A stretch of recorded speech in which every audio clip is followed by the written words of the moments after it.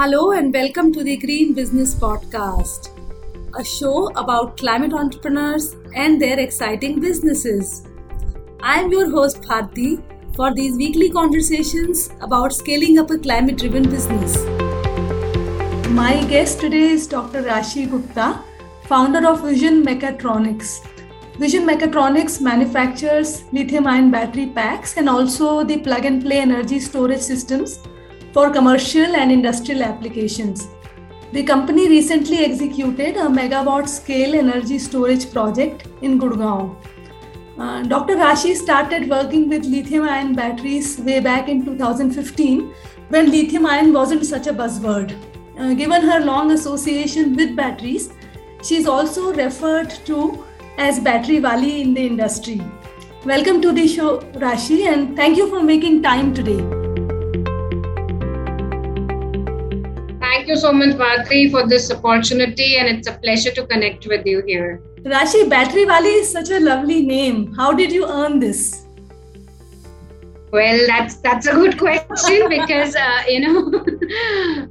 see, it so happened, that this is the love, respect, and, the acceptance of the industry for a female entrepreneur, that they have given me this name.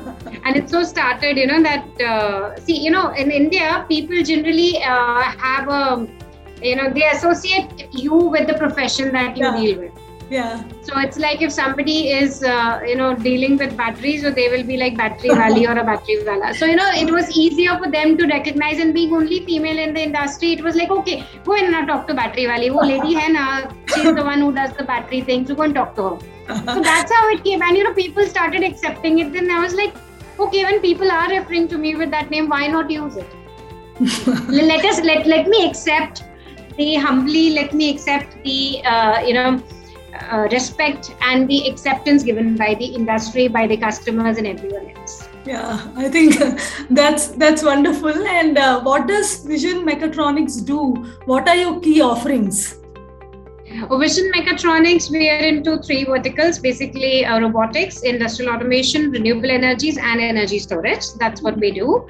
And with energy storage being the main focus now, what we in this today's talk, I think we offer a lot of solutions around energy storage systems, as in a full integrated systems and batteries for stationery and EV applications both. Right. And it has been 5 years for you in this business now. And during this time, the sector has considerably progressed, in terms of emergence of new companies or new funding or even regulations. So how does that impact you on a day-to-day basis when you are running your business? Well, in 2015, when I started, nobody even thought of lithium. Everybody said that, you getting into this, you're going to bet, you're betting your money on the wrong stream. And I don't think I've lost any money. I've just made more money. I've created more value for the people around. And I think, there is a lot of space for each one of us. The market segment is available for each one of us. So there's absolutely no issues. Let more people come in. And more the competition, it is better, for the end consumer. So I would always look at it from the consumer's perspective and the customer's perspective, that yes, it's a good thing that people are accepting this new technologies. They're trying to evaluate, they're trying to use and see how this benefits everyone. Yeah. So what I wanted to ask was, as an entrepreneur, when you are running your business, has it become easier to do business, easier to get clients, or, easier product pricing has become better? What does it mean for you as a business? So as a business, I think, yes, awareness has improved. People are more willing now to consider lithium as an option for the backup and energy storage applications, or even for the EV applications for that matter. And now selling or rather, pitching the product is easier. Definitely, yes, because the awareness is improved. But at the same time, since there's a competition, you have to prove your point, saying that why are you better than others? Okay. So it's both ways. It's both ways. Yeah. That's a wonderful insight, I think. And then you say that you use lithium iron yttrium phosphate as against lithium iron phosphate. While there is only a difference of Y, I'm sure it changes battery composition completely. So can you now talk about how battery chemistry can impact the performance, and also how does it impact the cost?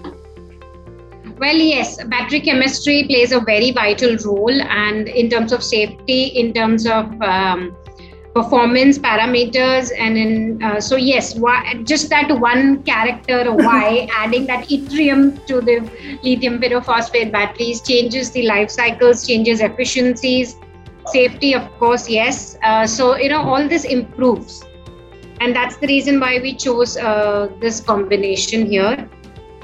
So we have a higher performance. We can offer 8,000 cycles at 80% DOD in this case. And we have an eco model as well, where we offer 4,000 cycles at 80% DOD. So yes, at lithium phosphate, it increases the efficiency of the battery at least 40%. So having a 40% uptake there really gives a much better advantage to the end user. And safety, of course, because why we chose lithium pyrophosphate was because given the India's temperature and climatic conditions, it was better to opt for lithium pyrophosphate. It's much more stable as a chemistry. And it has a wider temperature tolerance. Like given the geographical temperature conditions that we have in India, this was a better suited option as per what we thought. And we have to strike a balance between what is technologically available and what is commercially viable. Right. Yeah. So coming to striking that balance was very important, and that's why we chose staying with LFP for the stationery application. Okay. So if I can summarize it, so you say that your yttrium phosphate chemistry gives you higher efficiency, and also it is safer than the usual lithium iron phosphate batteries. Is that correct? Yes. Yeah. Okay. And in terms of cost, what happens to the cost? Cost is the same as you have in. Cost doesn't vary too much. It's a per cycle cost that you would have, and it also depends on the case to case basis. What is your end use application, right. How many number of hours you would be running. So it's basically a per cycle cost and doesn't change too much. Okay. So in terms of per cycle cost, there isn't much difference. Right. No. Okay. And if I look at this energy storage business, there are two verticals broadly. So there are stationary storage applications and there are mobile storage application. And you seem to have focused on stationary storage. So was that a conscious decision, or was it because early on there would not have been any other market? No, there may not have been any mobile storage market. So true. I mean, yes, we consciously chose to be in stationary storage domain till now. We are catering to the EV market, but EV is something which is still under development and which is still growing. It has not matured. However, if you see stationary storage, there is more demand coming in. The applications that you can put onto the field are much more available. So yes, that was a conscious decision that we take till now. But then yes, we are also catering to the EV market. It's not that we're silent on that. We're doing both the things. But yes, our area of focus and market share is much more in stationery than as EV. Yeah, and it makes more sense because that's a larger market and that is already developed. Yeah, today and already developed to an extent. Right. Yes. Right. And but it is a very competitive market, no? We have players like Panasonic, and we also have very small, maybe unorganized people. So how do you then make your product stand out in this space? See, what happens is competition is going to be there everywhere. Like, you get a very high-end product inside a air-conditioned mall, and you get something on the street as well, roadside as well. Now, what is it that you want to choose? Now the question is, competition is always going to be there, whether it is today, tomorrow, or in future, right? What we need to do is, what is the value for money that the consumer is going to get when they come to you?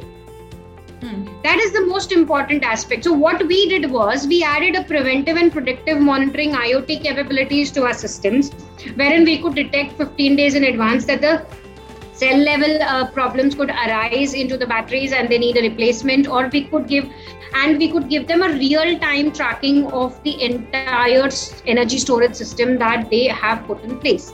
Now this gives them a complete peace of mind. This gives them much more reliability factor. So, and what we did was, when we talk of preventive and predictive monitoring, we made it more customer centric. Wherein we send email and phone call messages right before anything could go wrong. So we have used technology to that advantage, giving us a competitive edge over the others right now into the market. Okay, understood. So this, while the product maybe somewhat different, but your service levels are much differentiated. Right? Yes. So it's a combination of a product and a service together. You cannot differentiate. Okay, you just give a product and you do not give a service. So it's a combined. Energy market is a combination of both. So when you excel in both together, that is where it gives you a competitive edge. True. In fact, service may be more important than the product, because after all, you have to live with the product for a long time. Yeah, at least a decade. Yeah, so that's true. That's true. And if we talk about how the business would look like, let's say 10 years down the line, so do you see yourself doing large scale projects like you did now, or do you think you would be doing grid related storage, or maybe you would just do EV batteries? So where do you think the business is headed? Well, I think 10 years it will be up the line and not down the line. Yeah, okay, fine. Yeah, yes, of course. Yes. So when you go up the line, I see more large scale definitely coming in for sure, because the grid, when we're talking of renewable energies being pumped into the grid, definitely grid would need a reliability, grid would need stability, which only energy storage can offer. So I am definitely looking at more large scale projects for sure. And what we did was a hybrid energy storage technology, where we combined two different technologies together in one system under one common DC bus, so that they can get long-term storages for the client. And then yes, of course, I would also look into EV segment, not be just saying that 10 years up the hill we would be just an EV player, or we would just be a stationary storage player. We would be in both the segments, and we will strike a balance in both of them as per the market growth. I like up the hill very much. I can already see you going up the hill. So I think that's excellent. And coming back to batteries now, the batteries that you use in your energy storage systems, or the batteries that you sell to your clients, is there a second life to these batteries, and how would these be recycled? Well, that's a very nice question, and I'm happy that you've taken it up. See, what happens is second life today, as discussed, is more of which is coming out from EV for stationary storage. Right, yeah. And not from stationary to stationary. That is the today's scenario. But what I personally feel is that, even though we have discarded these batteries as end of life when they reach at 80% of their capacities, real, applications where the energy need is very, very basic. Where it's just a few lights and fans to be, put into the system, or very basic systems where you can classify your life for the second use batteries. That would make more impact. And recycling, when you come to it, yes, there is a big challenge today, because recycling is a liability based model for lithium as of today, instead of being an asset model. However, when you compare it with lead acid batteries are still on an asset model, by which I mean that whenever your lead acid batteries are taken off by the scrap dealer or the recycling agent, you get paid for it. However, in case of lithium, you're not getting paid for it. You have to. So it's a liability model, which is not a very welcome thing in a country like India. So what we need to understand is how we can overhaul this model and make it financially more as an asset-based model instead of a liability model. So yes, a lot of work is going to be done about it. And a lot of standardization work is also going on around recycling and second life. So you will see something soon coming out. But yes, financial overhauling really needs to be done on this. Right. Yeah, you are right. So what you're saying is that lead acid battery, while these are slowly going away, there's still a good market in terms of what you can earn from giving away your recycling battery. The batteries to be recycled. Okay. Yes. Good. And last question, Rashi. As we see battery costs going down and maybe their ability to store things going up, what do you think would be other potential opportunities that could come for you or for other companies in this sector? Well, I see, a lot of opportunities. I see the sector growing multi-folds. Definitely, we have the new PLI scheme which has come up announced by the Government of India. We see the latest new announcements by the ministers, SECI, all of them, and coming towards you. So the definitely opportunities and cases would emerge, and that's a very good thing. But battery costs are declining. But today, given today's scenario, I see a lot of gap in the supply chain, and the supply chain prices really shooting up. Actually, in the present scenario, the consumer is not getting that benefit of the price decline, to be very honest. So, when we have Make in India happening, when we see batteries being manufactured in India, this scenario would certainly change, and the end consumer would get the benefit of the battery cost decline. So yes, it makes a lot of sense. And I also feel that, ancillaries would grow a lot. Because, manufacturing a cell and a battery in the country leads a lot of ancillary units to come up. And that's a very good business model that one can adopt right now, because early starters would get their advantage. So yes, batteries, getting ancillaries would make a lot of sense. So overall, I think, yes, battery cost decline would help a lot of adoption into this market segment, and it makes sense to begin somewhere. And I think we should not miss the bus this time. Yeah, and when you say ancillary, Rashi, can you highlight what businesses would those be? A lot of them. And ancillaries, you have, in the cell manufacturing, you have cathode manufacturing, anode manufacturing, then you have the shell manufacturing, then you have plastics and a lot of sheet metal work coming into picture. So all of this is very specialized. You have welding coming into picture, lasers, many segments like this, thermal management, softwares, AI. So, these things we are still lacking. We do not have that infrastructure in place. When we talk of cell manufacturing, we do not have the allied ancillary. Even the machinery required for making these for making all these products are still imported. So that's another big segment, where you can have these import substitutions. So when you want together to be sustainable, Atmanirbhar, or self-reliant is what we speak, we need to have all of this in place. That is only when you will have your truly Make in India happening. Yeah. And what you're saying is that only when this entire ecosystem gets developed, then only we would see the actual cost or substantial cost, improvements in batteries. Right. Yeah. That is what I want to say. Yeah. Okay. Absolutely agree, Rashi. And thank you so much for this lovely conversation, and wishing you and your team at Vision Mechatronics the best of luck. Thank you so much, Bharti. Thank you for listening to the Green Business Podcast. This show is brought to you by Fine Train, an advisory firm that supports green businesses in fundraising. You can read more on us on finetrain.com. Thanks again, and see you next time.